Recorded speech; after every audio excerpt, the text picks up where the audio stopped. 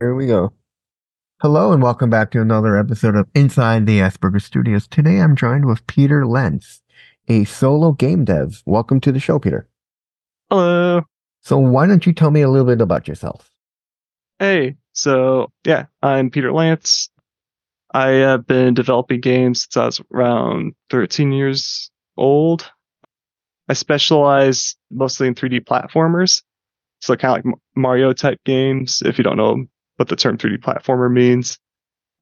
And I'm the developer of Castle on the Coast, a game that's available on Steam or any console out there. And then currently developing a game called Veil Alter Unknown, which is also a 3D platformer along the same vein, but more like sci-fi. While Castle on the Coast is more like fantasy and like kid-like. So yeah, my games are known for their fluid movement mechanics. So anybody's played one, they probably figured out like a level skip or something, or like the first thing you notice when playing them is how responsive the controls are. So that's kind of my specialty.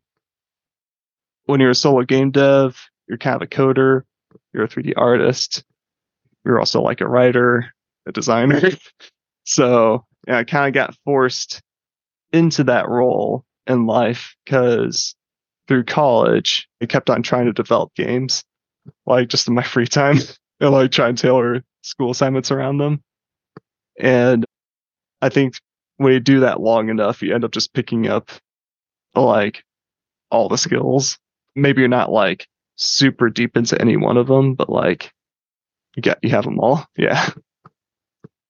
And then my first job out of college was working at an advertising company where Castle on the Coast was eventually developed. So yeah. Now, when were you diagnosed with autism? Autism? Oh yeah. Oh yeah. I have autism. That's the next thing. So, that's why I'm on here, right? Yeah. So I was diagnosed. I actually don't remember how old I was, but I think it was like 12 or 13 or something in my teens. Perhaps maybe I was 15. I wish I knew the date. Sorry. No.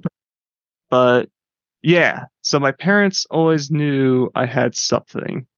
They just never told me. I think I'm not sure what their reasoning was, if it was like they didn't want to like make me think certain things about myself. Just wanted me to just grow up like normal. I'm not sure. But they first kind of knew something was wrong when I stopped talking as I was developing. And like, why is Peter not talking? And it kind of scared them. They got a speech therapist for me named Dr. Penning. And I guess she was kind of, I don't want to say what she does because I'm probably going to get it wrong, but she's one of the few people who dealt with this type of thing, like kids not talking and like neurodivergence and stuff. I don't know what the specialty was she was good at, but what she did was she would she would give me these story exercises growing up. So first she got me talking, and then she worked on the fact that when you have Asperger's, you have a hard time putting yourself in other people's shoes. Mm-hmm. So she would have me, and this was really challenging for me, she would have me read a short story and rewrite the whole story from another person's point of view. and like, and that really taught me to put myself in other people's shoes because that's such an important skill in communication, and really kind of taught me the art of like the knowledge side of like empathy, like just yeah, what's it like being the other guy, like before you insult them. Mm-hmm. And I feel like I was gonna say maybe like the most recent stuff I feel like I've learned in life is about empathy, but I don't think that's quite the right description of it. But yeah, early on I was taught like you have to work on empathy because you won't have this naturally. Yeah. And it also kind of taught me, I think that taught me to analyze stories. My parents also did this thing called movie nights. So there's this book like at Christian bookstores. So my family's Christian. I'm Christian as well. I made that my own. And so we frequent Christian bookstores, right? Because Christians want Christian stuff. in one of our books, one of the books that was sold, there was a book called Movie Nights. It basically had a list of movies, discussion questions. You get all your friends together. Like we're a bunch of homeschoolers, and we watch a movie together. It was fun, and then we like sat down, had discussion questions, kind of like a small group, you know. Mhm. So that always kind of taught me like also about like just analyzing stories. And I think that's kind of tied into my desire to do games because I'm thinking about entertainment, you know, what kind of messages does it portray? So it's a lot more fascinating to me that's just being a mere story, I guess. Yeah. Now, The original question was, who am I think, right? Mhm. Or like when I was diagnosed with Yeah. autism. So yeah, around 13 to 15. But that's kind of the story behind All it. right. Yeah. Now, do you have ADHD as well? I have no idea. All right. Now, would you consider yourself self-taught? Yes, absolutely. When you're in college, this could be said of a lot of professions, I think, but in game development specifically, it's very true. Where you go to college and maybe just the type of teachers I had, but like it seemed like the first year I learned a lot directly from my teachers. And then the year after that, I stopped learning. And it was through trying to build games in my free time. That's what taught me the skills I needed to get jobs. Yeah. Like that's what turned me. So when I work with other people in the industry, it's usually as a tech artist. Like those are the skills that kind of draw people to me. And that's basically a person who's a support to artists getting their work, getting their 3D art into the game engine and getting it to work properly. Or like documenting the way you get it in there and then like organizing, taking care of technical details the artists don't want to deal with. And like those skills came from just trying to build games in my free time. Like, how do you get an animated character into a game engine? It's not very straightforward. It's very complicated. So,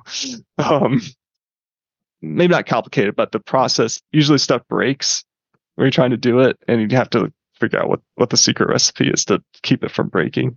So, All right. yeah. What got you into game development?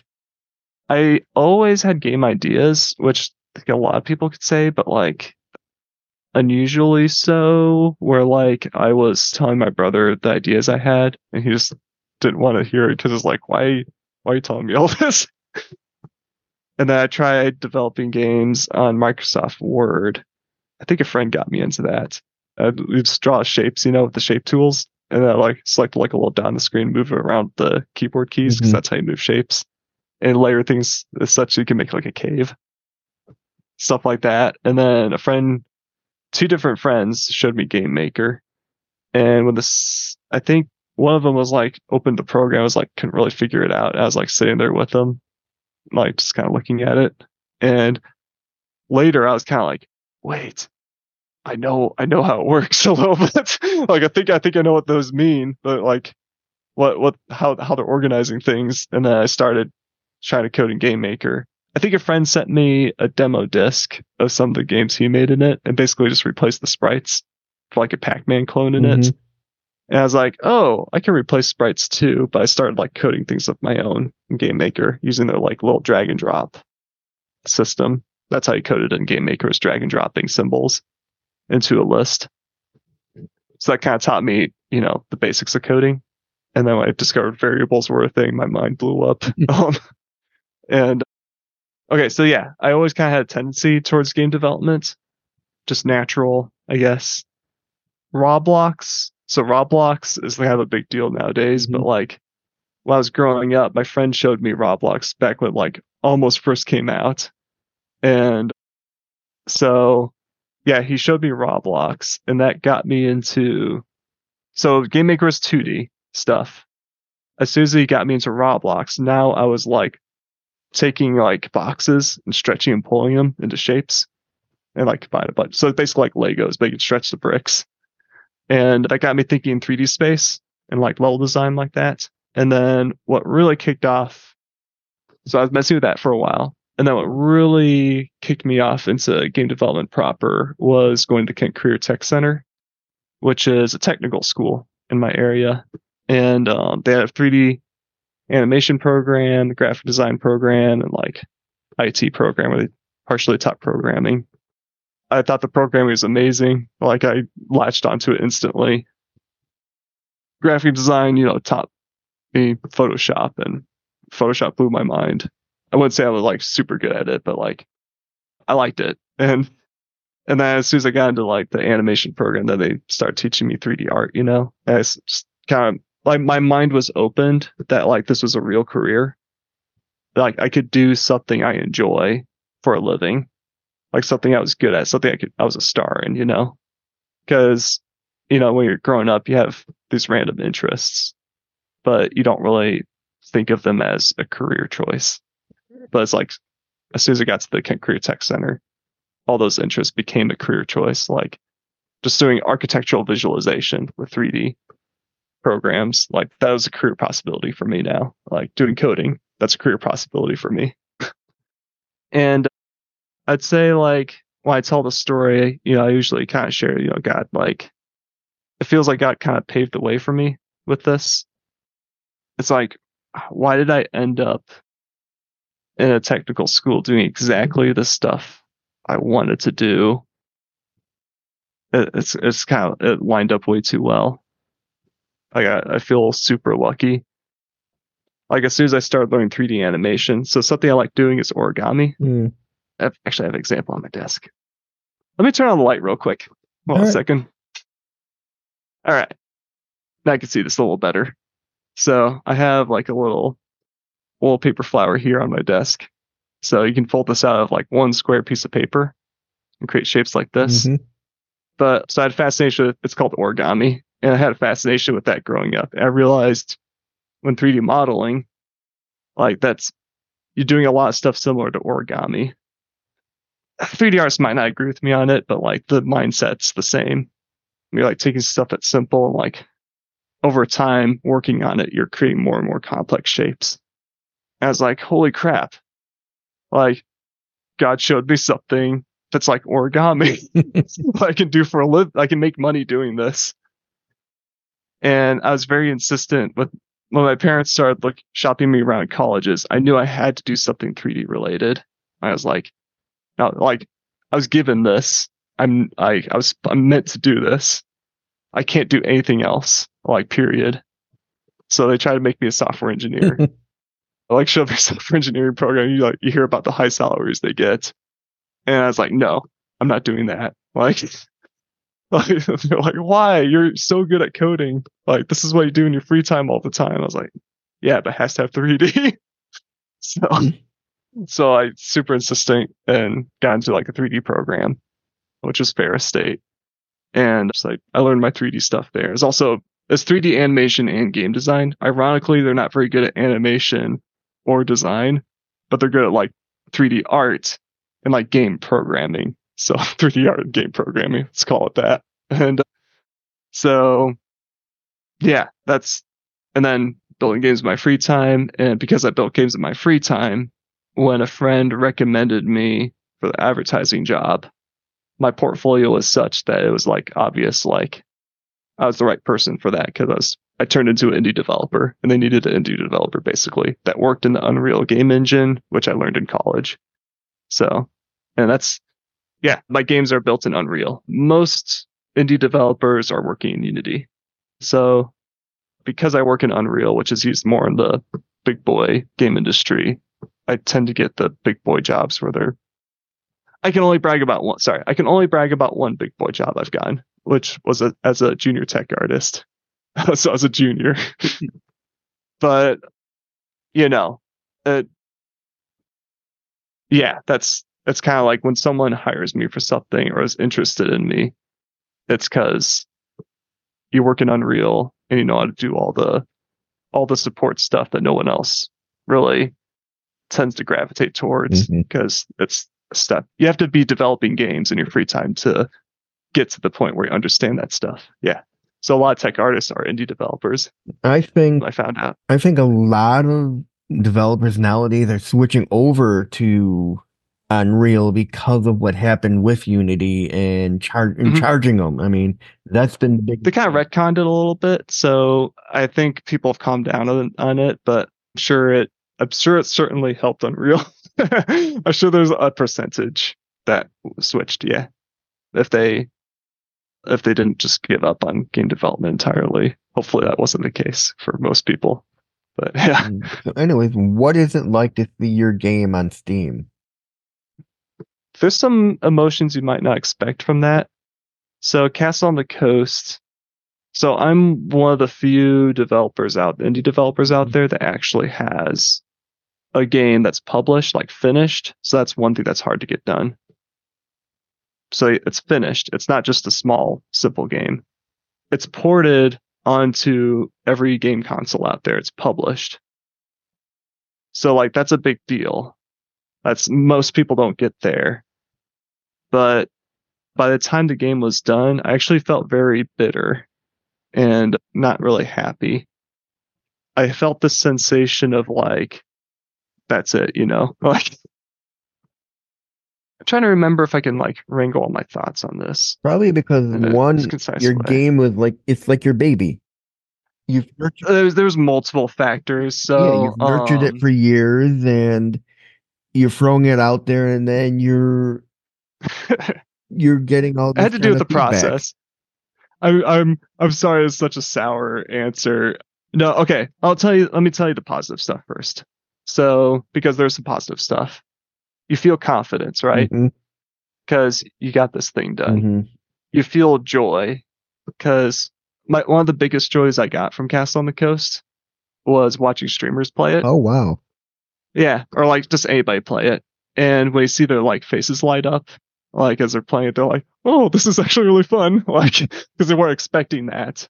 They're kind of used to playing like most things they might play might not be so much fun. And then when they play this, it kind of looks, the graphics have this low poly look to it, so you kind of expect lower quality at first. But then we start playing it, and you start seeing how everything works together, and you're like, "Oh, wait, this is actually fun!" Like I thought this was just for kids or something. um, What? or if a kid plays it Mhm. and maybe that kid has a sour expression on their face. Like we took the game to DreamHack. That's the only conference we ever showed it at. Mhm. But like we took it there. Remember seeing this kid who's kind of this like look on his face. He's like just kind of didn't seem like he might have been having the greatest day. Then we started playing Castle on the Coast. Kind of, I started to see his face light up, and that brought me a lot of joy. Seeing Steam reviews for the game, like some Steam reviewers are like, "Nah, I hate this game," but like some of them are. Those thankfully those are rare in my case. I was kind of expecting that more, but like most of the reviews are like they love the game, and seeing that makes me really happy. So those are the emotions I feel, yeah. And then like the sour stuff, I think came from the game's development more. Like the game was not easy to make, and I was also going through kind of a period of life where I was feeling a lot of existential dread, and I think that's sort of I don't think actually that didn't really come through in the game. I think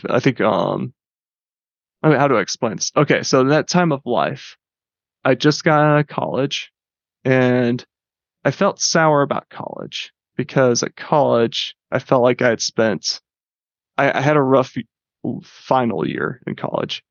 I had a teacher I didn't really get along with. We're good now. We're good now. But like I faced a lot of like low key like discrimination, I guess, in the classroom I was in. Not discrimination, but I I was kind of the black sheep, I guess. Like I was the kid that had this cool capstone project, but I came across as someone who didn't want to listen to anyone and kind of a loner. I'd say the last bit was true. I was as connected with people socially, but I did want to listen to feedback. I just didn't want their feedback. I wanted player feedback, not like people nitpicking at details. So that was kind of on my head. I had a lot of bitterness towards them. There was an incident in college where I was like basically humiliated in front of the classroom, and that kind of thing replays in your head over and over again, and you're trying to let go. So I was processing a lot of anger, and then working on the game at the advertising agency. I wasn't exactly treated the best. Like, my pay was low. I didn't mind it at the time, but like it was hard to get things done, and I felt really bitter about that. Working with the hospital. So Castle on the Coast backstory. Castle on the Coast is developed for a children's hospital. Like, they're kind of, advertising agencies work with clients. The original idea was, this is a thing built for arcade cabinet you put in doctor's offices.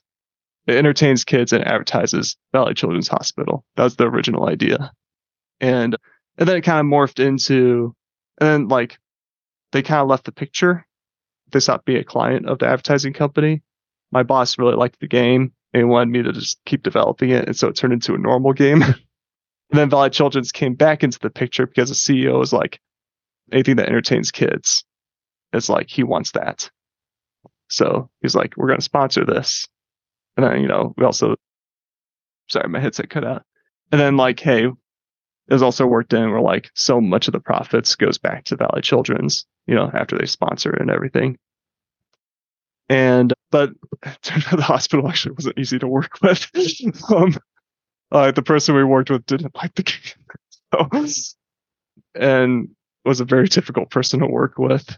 Kind of like, I won't name names just because we're over it. We got past it. Everyone needs a chance to, a second chance, I guess. So, but the game was also developed during COVID. So last year was on COVID. So that was affecting my health a little bit. I moved away from my parents. So I was learning the skill of, we're disconnected from your social network growing up. You start learning people don't come to you naturally. You have to reach out and develop habits of attending events and stuff to get to build a network of friends. And all these things is kind of piled up. Mm-hmm. And so basically lonely and kind of scared a little bit. And kind of basically feeling like small, because anybody who goes out of college is kind of a little grandiose in their vision of what they'll turn into. And then reality kind of kicks in. It turns out the world doesn't care about you. Like, your parents cared about you, but they're the only people in the world, maybe your closest friends might a little bit, like they're the only people who are like actively looking out for you, but the world doesn't care about you. So yeah, I just had a lot of existential dread. Like, basically a lot of shallow things about me were being burned off and sloughed off through that experience. And I was still in the middle of it when the game released. So you kind of, now you're experiencing like the reality that indie games don't. You're not going to be like the next Minecraft or something. You're not going to be Toby Fox with Undertale. You're setting something out there among thousands of other indie games. I'm not sure if it's at millions yet. Maybe. I don't know. You're not competing with millions though. You're only competing with like a percentage of that, of stuff that actually had time put into it. Yeah. Reality kicks in and you start seeing how small your work is in the broader scheme of things.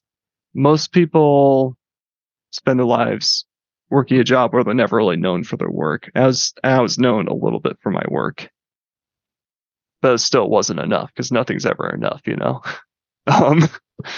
And it was important though.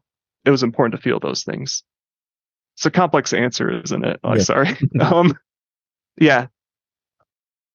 I think I had a lot of things that are core to who I was in my head. So, as a Christian, you always put Christianity as like the first thing, but like, I'm God's kid, but I think the type of Christian I put forward in my head was, I'm on a mission. I'm important. And then it turns out you're not important. And, guess what? God doesn't need you to get things done. Like, he doesn't need your help. And you're not a good person. Like, that's not, people aren't good. And like, we're not these angels that make the right decisions. We're not like the protagonists in stories most of the time where there's good guys and bad guys. I kind of saw, with Alec Valitutti, I had regrets working with him because I felt like I took advantage of him because he worked for me for free. I had regrets about that, and kind of seeing like those regrets and be like, man, if I took this a little further, I'd be one of those people I don't respect. Like, man, like XYZ. So it's just a lot of emotions. Yeah. All right. Yeah. I think it's a little dangerous to be. Oh, sorry. When my headset doesn't hear anything, it cuts out eventually. All right.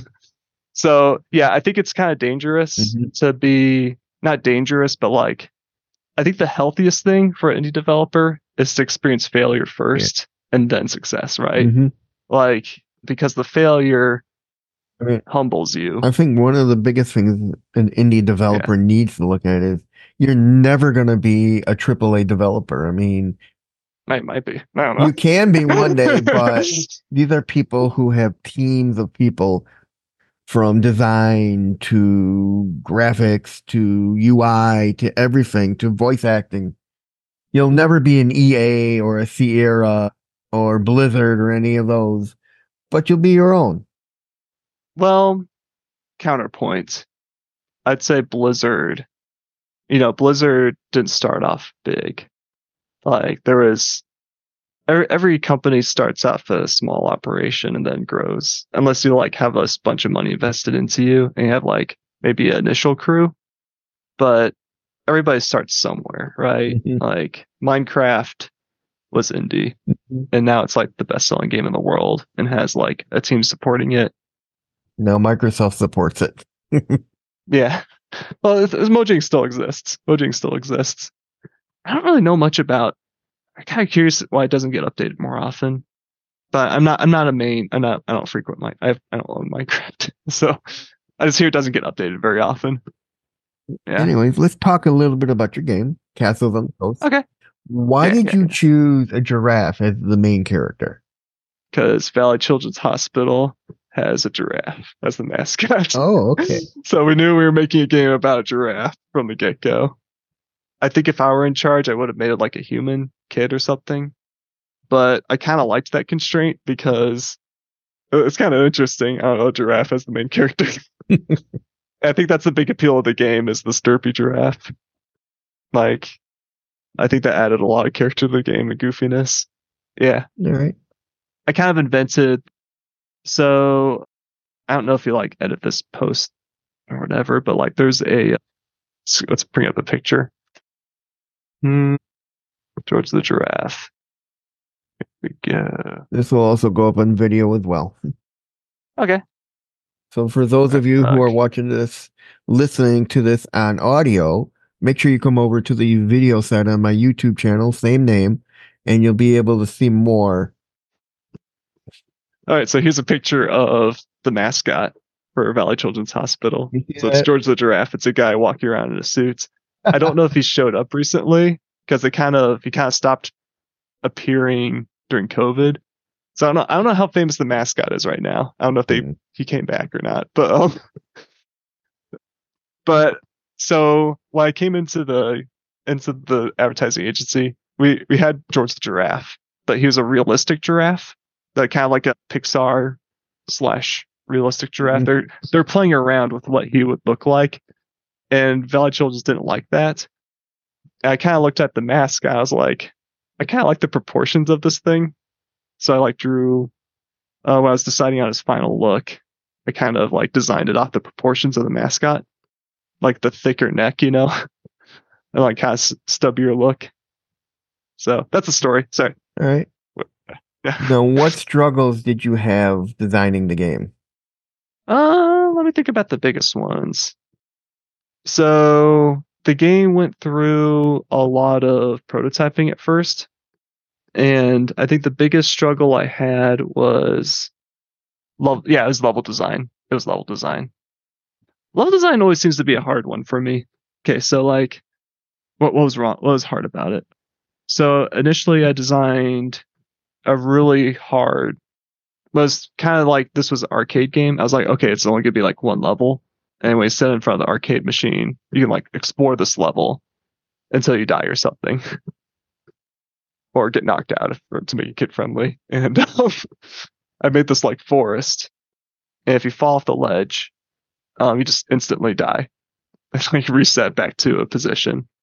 And then I had this giant chicken flying around the forest that shoots eggs at you. I was like kind of like a dragon, but as a giant chicken. I thought it was funny. And then I made it so hard that my boss's kid played the game because he was kind of like the beta tester. My boss has brought his kid into work all the time. He cried while playing it. Thought that's fun of a funny story. Just I made a game so hard, you made a kid cry. And I was like, okay, well, I gotta make this easier. So I made the level design easier. So my design philosophy was, okay, this has to be, if you fall down, you don't reset or anything. You just fall to a different area of the level. That's also interesting.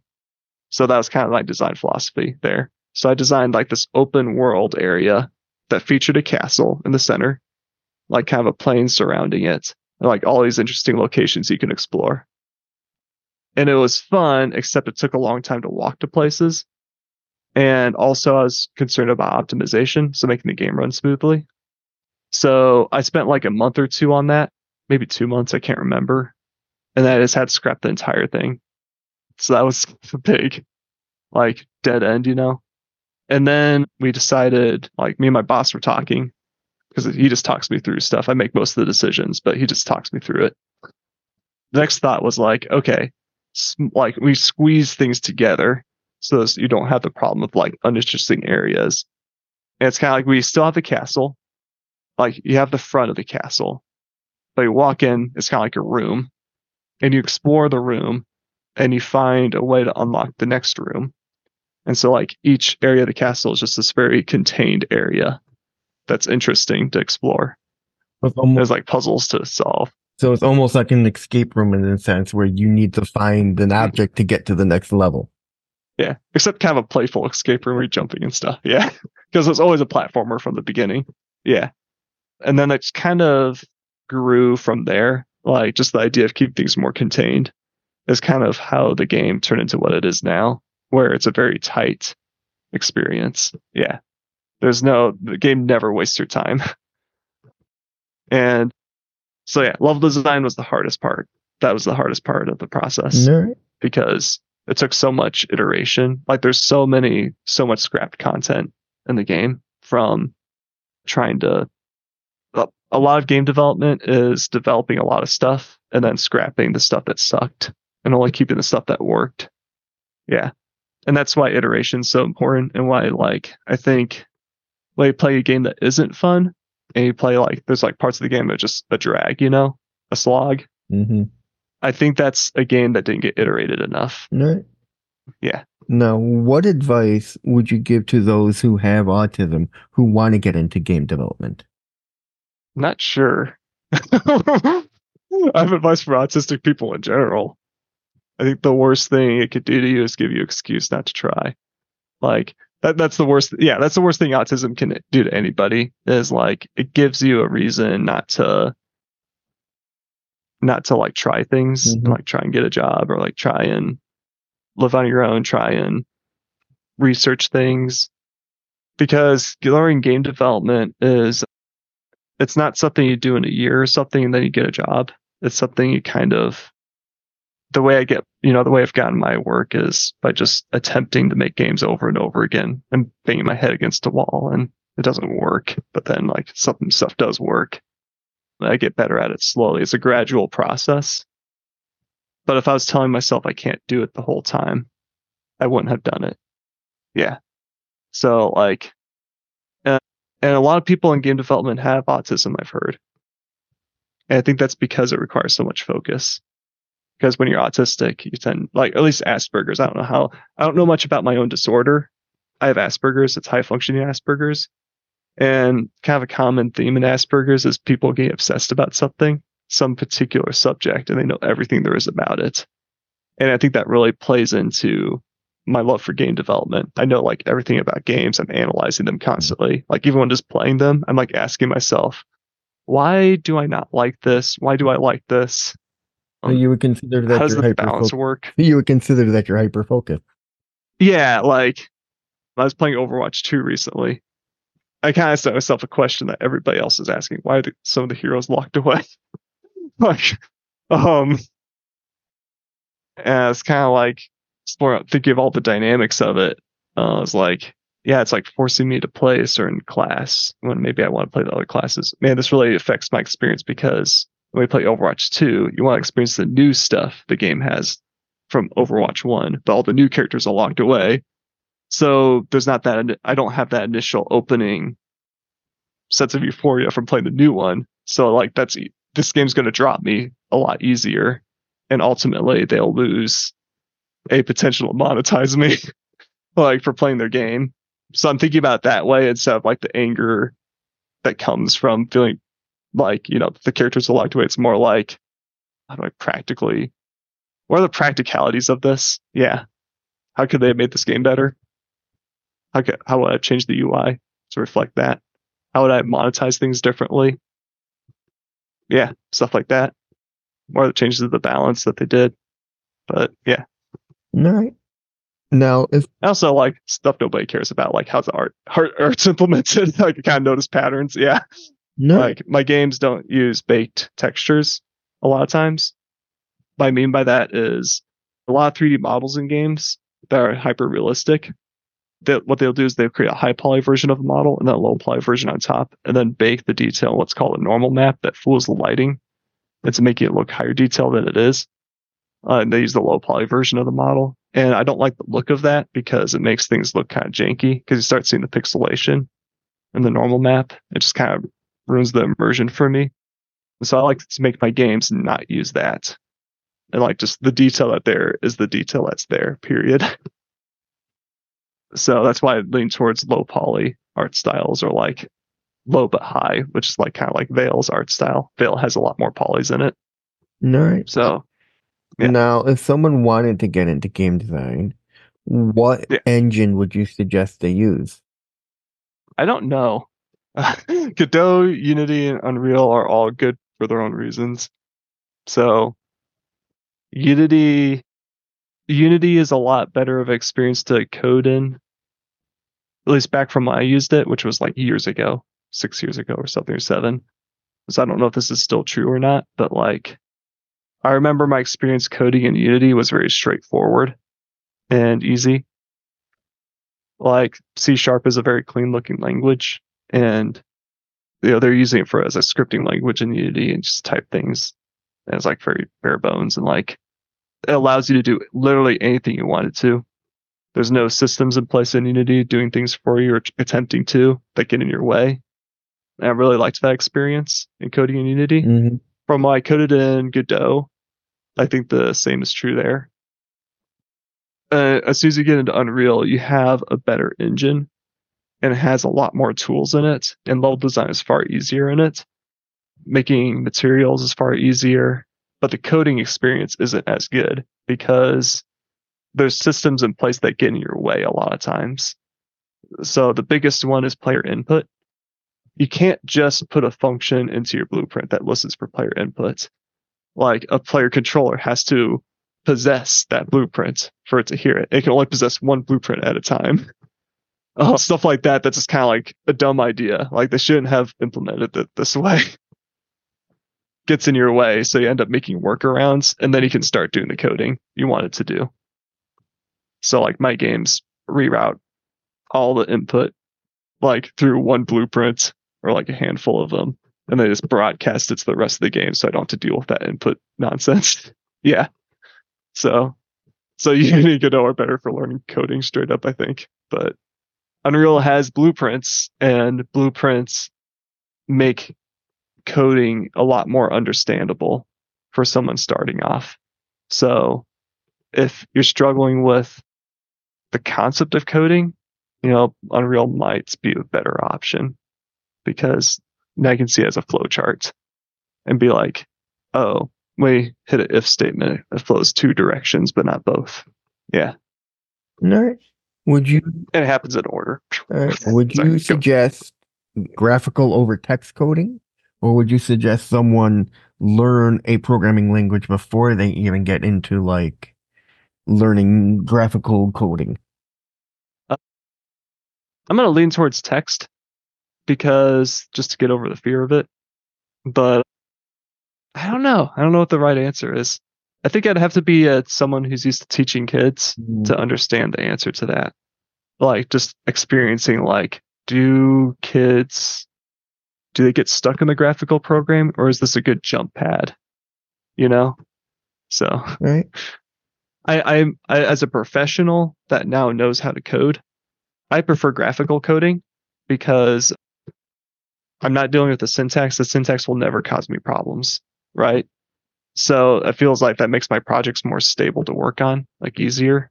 And then like also this is kind of a nuanced thing, but these types of nuances are a big deal for me when developing. Is that as my code gets more complicated, I can see the complexity happen on the graph. I can see the code getting jankier, and that forces me to organize it. And when I'm forced to organize it, my game gets easier to work on down the line. Instead of it being like this pile of problems building up that was maybe hidden because it was in a text document that I was used to scrolling through over and over again. Let's talk a little bit about Castle on the Coast. You apparently have voice actors in it. Yeah. What was the process that you went through to get the actors? Okay. So the actors were both people from the office I was working in. So the game was developed in an advertising agency, and we had a sound booth because we do voiceovers for commercials. And I just kind of like grabbed people and was like, here, can you voice this character for me? Like set up a time, let's do it. And then they'll do it. They just came in. It only took them like 30 minutes at a time, maybe at most. So that was how I got some of the voices filled. But the game features a lot of children. And so I needed like younger voices and also just more variety. And so my sound designer, Alec Valatuti. So I'm a kind of a solo developer with an asterisk. A lot of times I don't handle the audio in my games. So I worked with a sound designer, and he took me to his college, Kendall College of Art and Design. And we kind of like, he put out a pamphlet saying we were going to be there. And then I like bought some cookies and like printed out scripts for every single character in the game, like really organized them. I think I even color coded them. I can't remember. I put like a picture of each character on the script so like people could see the character they're going to voice. And then we just took volunteers. So like a kid would just walk in or like with their friends, and they just wanted to like voice a character for fun or because they're interested in it. And I had all the scripts on the table. They just kind of like looked through them. As I listened to them talk, I would be like, hey, can I use you for this character? Because I was very like insistent on using people's natural voice.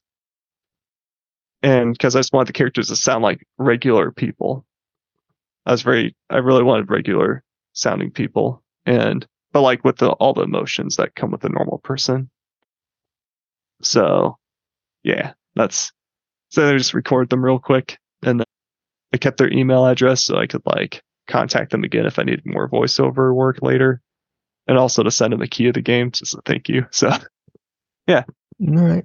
Now, would you say after designing Castles of the Coast that designing Vale was a little bit more easier? Nah. well, okay. No, I think it is. Vale's more ambitious. So that's why it's not easier. But like, I wouldn't have been able to make a Vale if I hadn't made Castle on the Coast. Yeah. All right. So with Castle on the Coast, like when I was talking about the level design, one thing I struggled with was how do I design levels? And Castle on the Coast, I really struggled with that. I was like trying to draw floor plans and stuff. And then through Castle on the Coast, I learned the best way to design a level was to work in the game engine itself and just block out a row obstacles and then like glue them together into a path and then like bend the path around. And that's kind of like how I designed the level. It's like very organic and not planned out usually ahead of time too much. And so like I kind of took that thinking, that experimental thinking, and brought it back into Vale. So I didn't waste as much time in Vale trying to draw things out, and think I could put everything down on paper right away because you can't. Okay. Now we get to the part of the show where we learn about you. in general. Okay. Everyone loves this part of the show, so let's start off with All where right. did you grow up? I grew up in Grand Rapids, Michigan. All right. Yeah, so that's the east side of west side of Michigan. Okay. What motivates you, inspires you, and drives you? Trying to think of the accurate answer to this because I think about this a lot. I think I the cheesy answer is I just kind of believe I was like everybody's kind of born with skills, Mhm. like something they're good at, or maybe they don't have as many, and it kind of evolves into a different type of thing that they're going to do with their life as a result. But like I know personally, I was built with the ability, like I was drawn to game development because I'm a certain type of person, and only this type of person can make the type of stuff you see in games, I guess. I feel like there's like ideas I got, no one else is going to have them in the world because everybody's unique. So like I think Veil Alter Unknown is kind of like there's a certain type of gameplay and a certain type of story that only I will tell, and that really drives me to make that game. Okay. And also just like knowing there's people out there. Like when I put out Castle on the Coast, I saw people days brightening up from playing it, and they'd send me a message being like, "Wow, this is, you know, your game was amazing. Like I really wanted to tell you this. Like I had a good time. Like my kid enjoyed this, or like this is my girl's favorite game, or something." And when you hear stories like that, you kind of see that you're influencing the world in a positive way. So I think that really drives me because it's like I'm the only person who's going to make a certain type of thing for certain people. Yeah. Okay. And then I think the other aspect, something that I was talking about existential dread working at Castle on the Coast. What pulled me through that was like my faith in God, really. The reason it pulled me through, I'll explain the mechanics of it a little bit instead of just being like Jesus or something. Like I want to explain this in a way that makes sense to the average person who might not be on the same page as me. Like I when you kind of emptied out of all the things that you thought made up who you were, like you thought you were a good person, you kind of realize no, everybody's kind of at this baseline, and you make decisions that turn you into a good person or a bad person, and you're going to be pushed. Like you're going to encounter challenges that will ask you to make like they're not going to be easy decisions, So I was saying like I'm not a good person. I've made bad decisions in life. I've done unethical things before. Like maybe it wasn't obvious, but I know in my heart, I'm not a good person anymore. When you're robbed of a mission, when you kind of realize you're not James Bond, you're not like someone who has a mission around the outside of life. When you're not a good person, don't have a mission, you're not a big boy. You're not yeah. When you're robbed of all these things, the only thing really left is kind of God. So I either would fall through and become this miserable person that who's just kind of bitter. I felt like God was sort of that person that like, when you look at what he created and stuff, you see something that has order and basically like a compass, Mm-hmm. and we have that compass. Even when you don't feel like it, you're going to walk towards that because you're like, I want that. I don't know why. This thing has something I don't. I want to be around that thing. And that thing asks you to make good decisions. Like asks you to be the best version of yourself. And that pushes me, I think. That that's where the desire to make people happy comes from. Because, I'm a selfish human being. Like I want to make myself happy. Like, oh, 1 second. Headset cut out again. Yeah. But like, through trying to chase down this thing, you kind of start seeing the happiness comes from other people's happiness. Like, people are social creatures. We weren't meant to be alone. So, All right. yeah. What's the Yeah. best compliment you've ever gotten? I don't know. I mean, I think it's probably going to be related to Castle on the Coast, people playing that game, and then telling me they had a fun time. One guy was like, I came into this going to be like really critical of it. Mm-hmm. I didn't have like anything to be critical of. Like I had a fun time. Like I had a fun time playing this game. This is a legit fun game. All right. And that was a big compliment when people say like, one kid told me he wanted his portfolio to look like mine, like as an artist. And I often have like a little bit of doubt of myself as an artist. So hearing that was a big deal for me. All right. Yeah. What's your biggest failure and what did you learn from that experience? I feel like if I arrive at my biggest failure, it's going to end up being something I don't want to talk about. Let me think. Or something like just dark. Like I'm not somebody with like big skeletons in my closet or anything, but I think I'm not sure what my biggest failure is. Sorry. No. We'll go on to. I can list off a number of failures. um, like, I don't know what my biggest failure is. All right. Tell me about like there's three just influential. different flavors of failures. Right. Tell me about three influential people in your life and how they impacted you. Oh, okay. I won't list God as one of them. We already talked about that. So let's think about other three people. Would that be the top three? I think I better just start listing people. So how about Sean Murray? So that's a good developer in No Man's Sky. Mm-hmm. Or the owner of the company that made No Man's Sky, I should say. But kind of made it too. You call him a developer. I really looked up to him because he was so passionate about his work, when he's developing the game. Mm-hmm. And I think just the showmanship a little bit. So he doesn't actually interview very well. You kind of see that, like, if you watch the interviews with him lead up to the game. Well, the controversy around it, like, all these features missing, I was kind of like, I know what happened. Like, but like, he was so passionate about the game, and in college, that really drove me. Like, I was kind of like, I want to be on fire like that. And then when the game came out, and it was the PR disaster, you know what I'm talking about, right? Mm-hmm. Like, where it didn't have multiplayer, didn't have all these features they talked about. His response wasn't to blame other people. His response wasn't to just send out a PR message, kind of explaining it away, or just giving a simple apology. His response was to buckle down and work on the game. And I really respected that.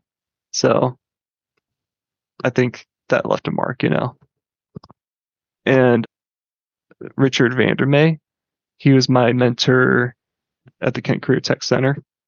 He's the first person who told me, like, I kicked butt with my work. And as soon as, like, he told me that kind of fueled me. Maybe fueled my ego, but, like, you need confidence.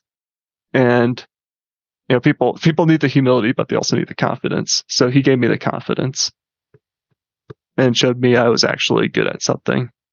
And when you're a kid, you really need that. And he talked about the work he did at Marvel. So his background was like VFX work for Marvel. He talked about something about doing an Iron Man suit, but I'm not sure if he was the model of the Iron Man suit or if he did like special effects relating to it. So you'll have to ask him to get the straight story. But yeah. So he fueled me with confidence. Sean Murray kind of taught me about work ethic, I think, and like not, when you're a public, yeah. I'm really drawn to public figures. So Sean Murray is a public figure, and he faced a lot of oppression, like an oppressive environment, a PR nightmare, and he pulled through. I really like listening to public figures that are like that, because they're the people that actually did something that was even PR worthy to begin with. And usually they're like really stubborn on some kind of point that matters a lot to them. So I'm not saying like everybody's, let's see. I really like, Elon Musk's like work ethic, the fact that he has a dream to go to Mars. As a person, you know, I've heard he puts out mean Twitter posts and stuff, but you know, I still listen to the guy, and like, you know, he puts his dream above money. Like, he doesn't really take care of himself a ton, it seems like. Mhm. He's constantly chasing after a dream. All right. Listened to Jeff Bezos recently in an interview, and I was like, holy crap. This person knows how to manage people and make them feel important, you know, and like actually get voices out there, like in his team. So I look at, this is more than 3 people. Sorry. All right, Elon Musk and Jeff Bezos aren't on the list. All right. They're not the top 3. Sorry. Okay. So What makes you feel inspired or like your best self? my answer is stupid. No, it's not stupid, but like it's very cheesy by itself, but like the Bible. Like, Okay. let me explain why. The Bible is a book about people that it's a book of wisdom. So that's the first thing.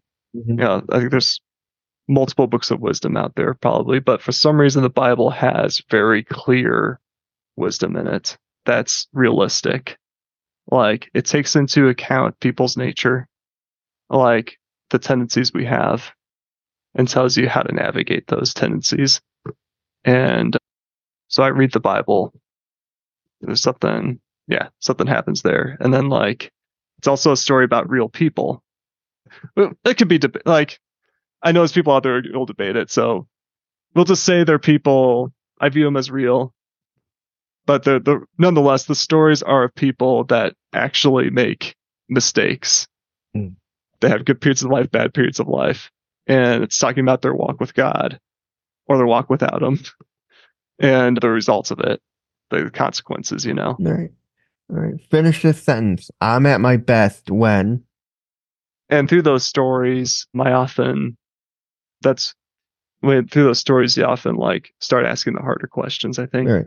And that's when you ask the hard questions, I think that's when you start becoming your best self. All right. Yeah. Finish this sentence. I'm at my best when.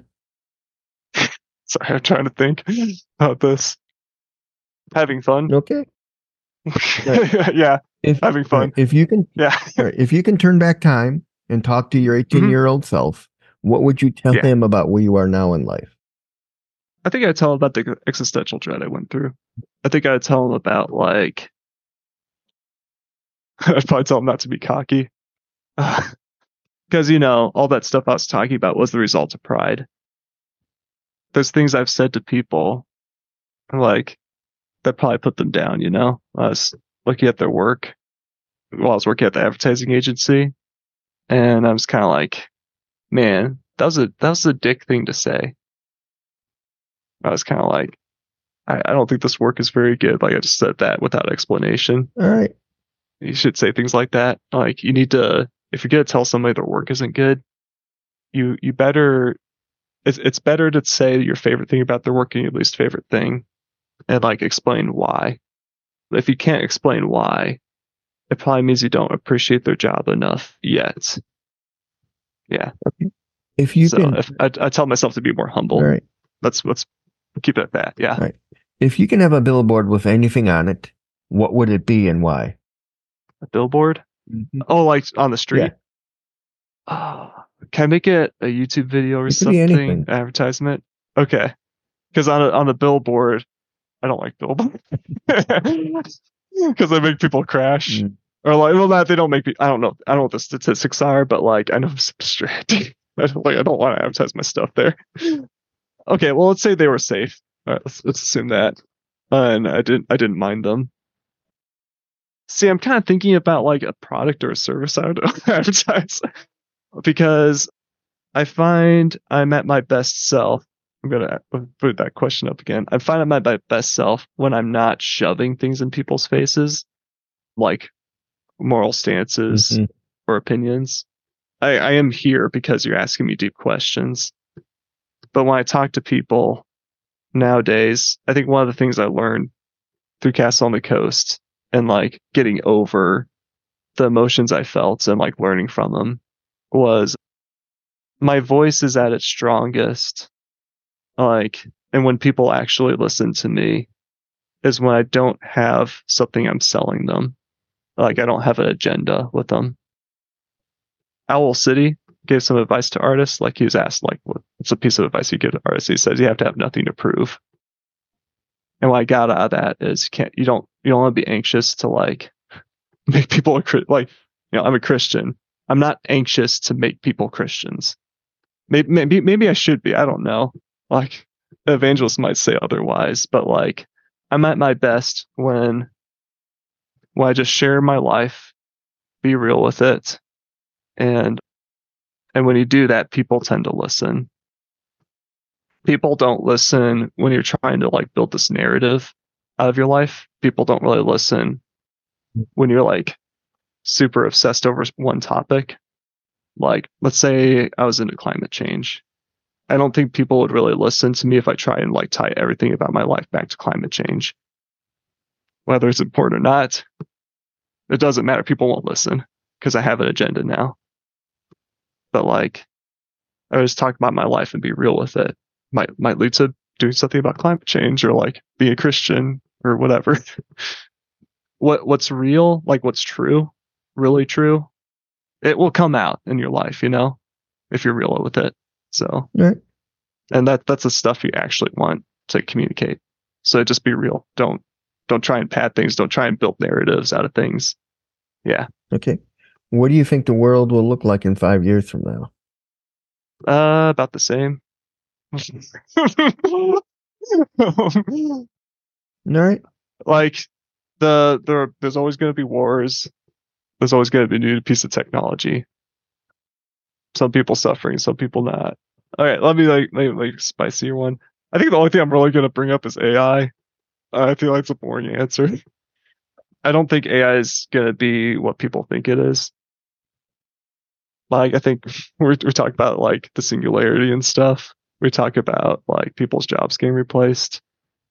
But the reality is technology tends to create different types of jobs. And then like its impact, its big impacts come from very basic things. And I think with AI is going to create tools we didn't have before that will make a lot of basic tasks, a lot of tasks that were maybe tiresome, a lot easier, like spell checking or like fixing grammar on things for a game developer, texturing models really fast, like generating ideas for my level design. Like, I'm not going to have the AI do the level design for me, but I'm going to have it help, like try shapes combinations out around for me, or like build something quicker for me that's really tedious.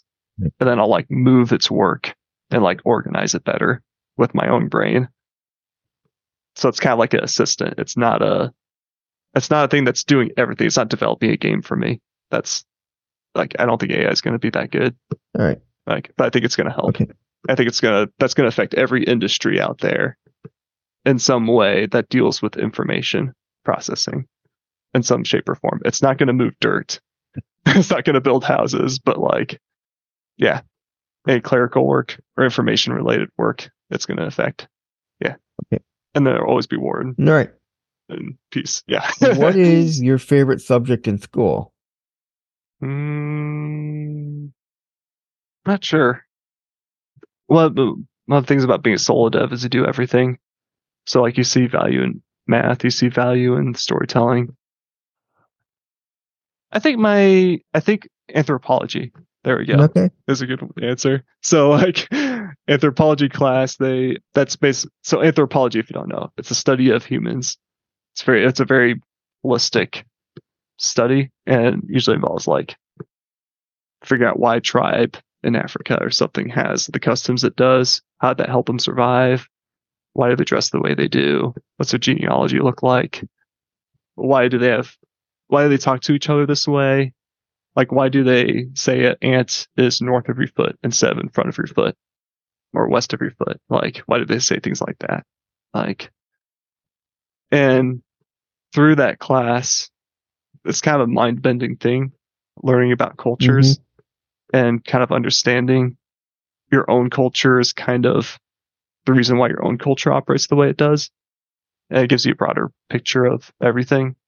And we had to do a lot of reading for that class, and the reading was always fascinating because it was like stories. One was a book about a Peace Corps lady and the stuff she did the medical work she did in Africa, and just her journey doing that. And like, that was a fascinating book. And then there's one about another guy, like anthropologist who worked, I forgot if it was Africa or South America or something, but he lived with some people and like became their friend and just lived with them, studying them and talking about their customs and like how he came to understand them. Yeah, that was fascinating reading. And that class, any class that like expands your understanding of the world, I think is always exciting. Yeah. Would you consider yourself an introvert or an extrovert? I don't know. I was just say both. You're an ambivert. Ambivert? What's an ambivert? That means you're both. Okay. Maybe I like being alone. I like working alone, like days when nobody's in this house. I like that I live and I have housemates. For some reason, that's like calming to me. I'm always thinking about how people see me. Mm-hmm. It stresses me out a little bit. So I think that's why I like being alone. But then like, if you invite me to a party or I go to the game developers conference to volunteer or something, I'm the person that walks up to strangers and asks them, what do you do for a living? And I just get them talking.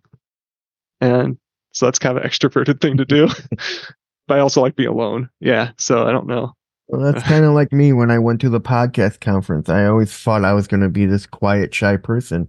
Instead, I'd walk up to people and go, are you a podcaster or are you a sponsor? I remember this one time I'm waiting at the elevator and the conference was in Vegas and a bunch of people are all still waiting, and I just turn around and I'm like, all right, make your bets. Which elevator bay door is it gonna open? Do I hear 5? Do I hear 10? Do I hear 15? Come on. Lay your bets down.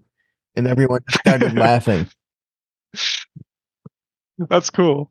I think like a thing that happens when going to these conferences is you're suddenly like around.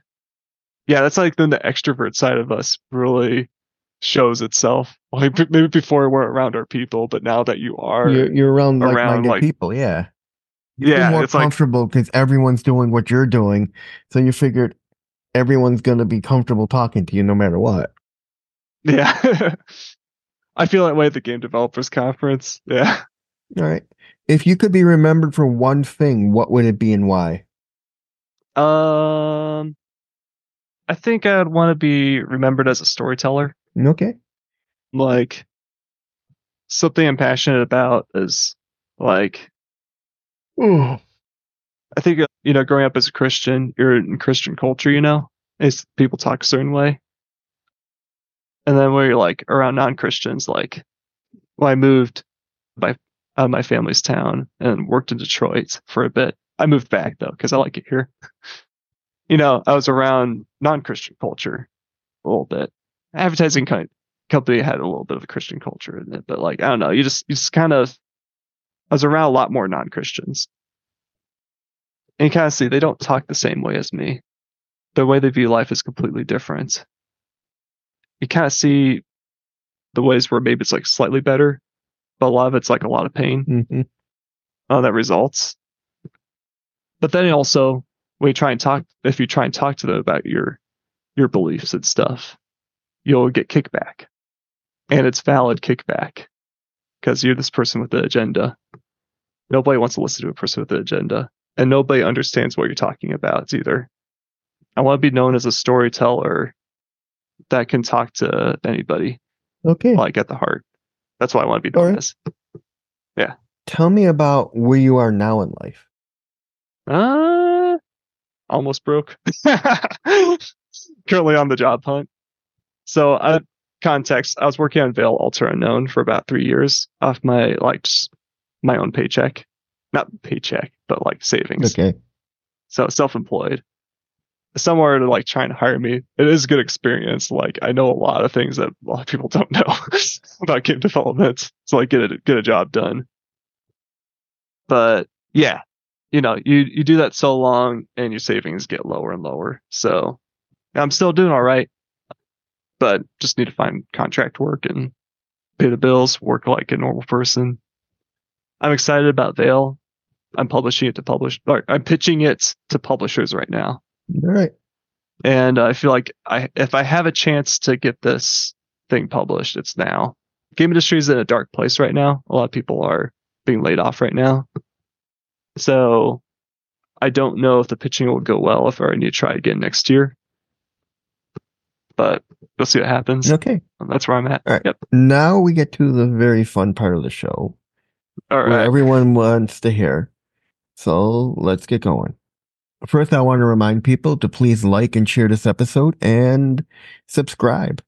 So, what is your favorite word? Subscribe. All right. Oh, sorry, my favorite word. I've never thought about this question ever before. I think since I'm making the game Veil Ultra Unknown, my favorite word is alter. Okay. Because it sounds so mysterious. All right.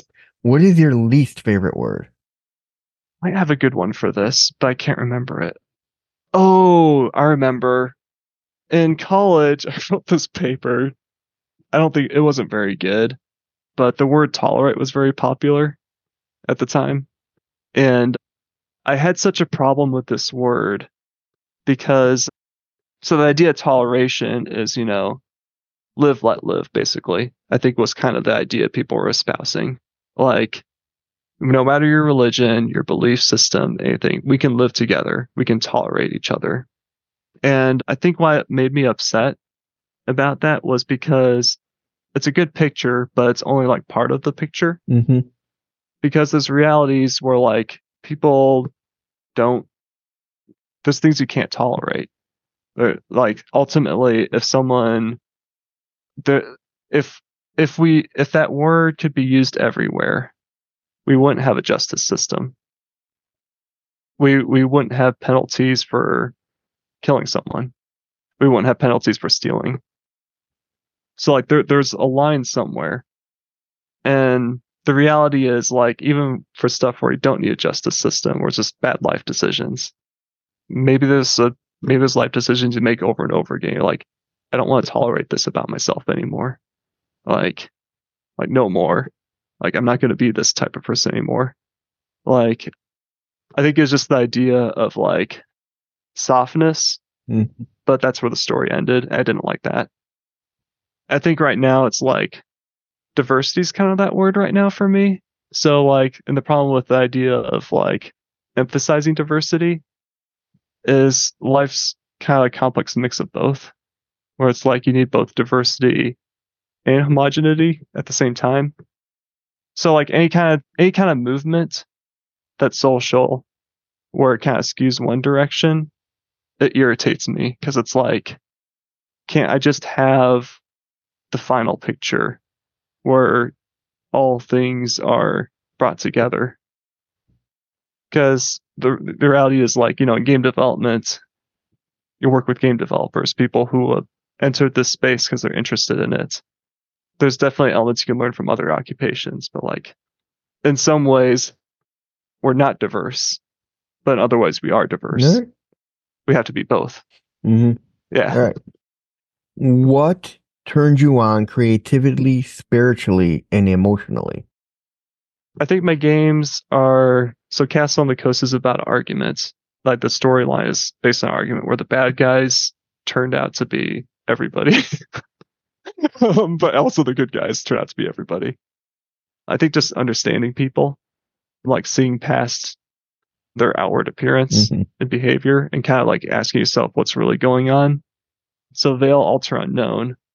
So Castle on the Coast is kind of psychological because it's about arguments, and how, and it's also about loss because the characters all lost their parents.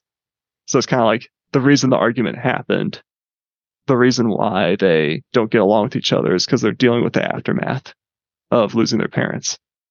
So Veil is kind of also psychological, but it's like a little more direct with the psychology, and that you meet like a really scary character. And then it turns out that character's not quite like the main character you play as, this like innocent girl. It turns out she's actually has a lot in common with the scary character. um, and that the scary character is like, if you understood where he was coming from, you start realizing this is trauma. Like this person's traumatized. Like like something happened here, and there's like history, and I think that that turns me on spiritually, emotionally. Yeah, just kind of seeing the true nature of things. That's Right. I was talking about how to beef with these words that have like very good meanings, But the common theme behind what I was angry about that I didn't like was I didn't feel like the big picture was being understood. What? Yeah. So I like seeing. Right. Yeah. What turns you off? I guess I could say the opposite, which is like shallowness. So like, this is something I started grasping in college. So people say things all the time that they don't know anything about.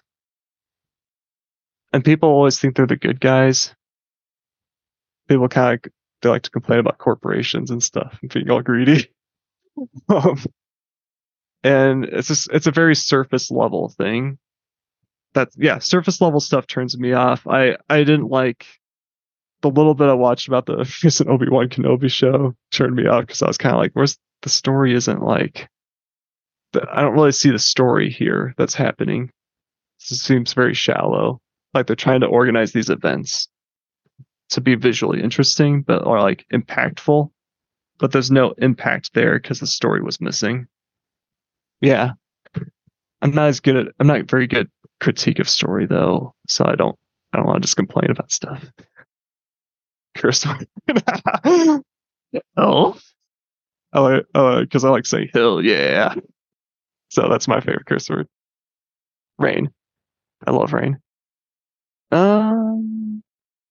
Chalk scraping. I mean, I think that's a universal though. Either green or blue. Yeah. I think if we took yellow and mixed just a little bit of green in it, kind of like the sickly green, yellow. Like yellow and green put next to each other, fine. Like kind of like a pea yellow. Like, ooh. Oh, I think I should have known the answer to this by now because I kind of dream about that a little bit. Like when I get fed up with game development, I kind of ask, what would I have rather been? I think maybe being a butler. Yeah, because the idea of being like this professional who has everything under control is kind of like serving someone. Yeah, the idea of being a support person, I always kind of liked the idea.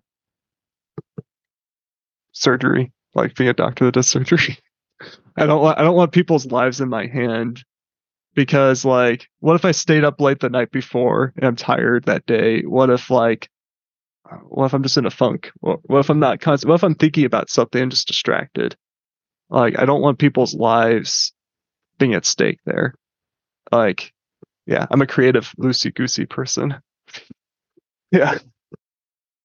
All right. Welcome home, I guess. I think it'd be pretty exciting to see my grandpa. My grandpa has a pretty dramatic story.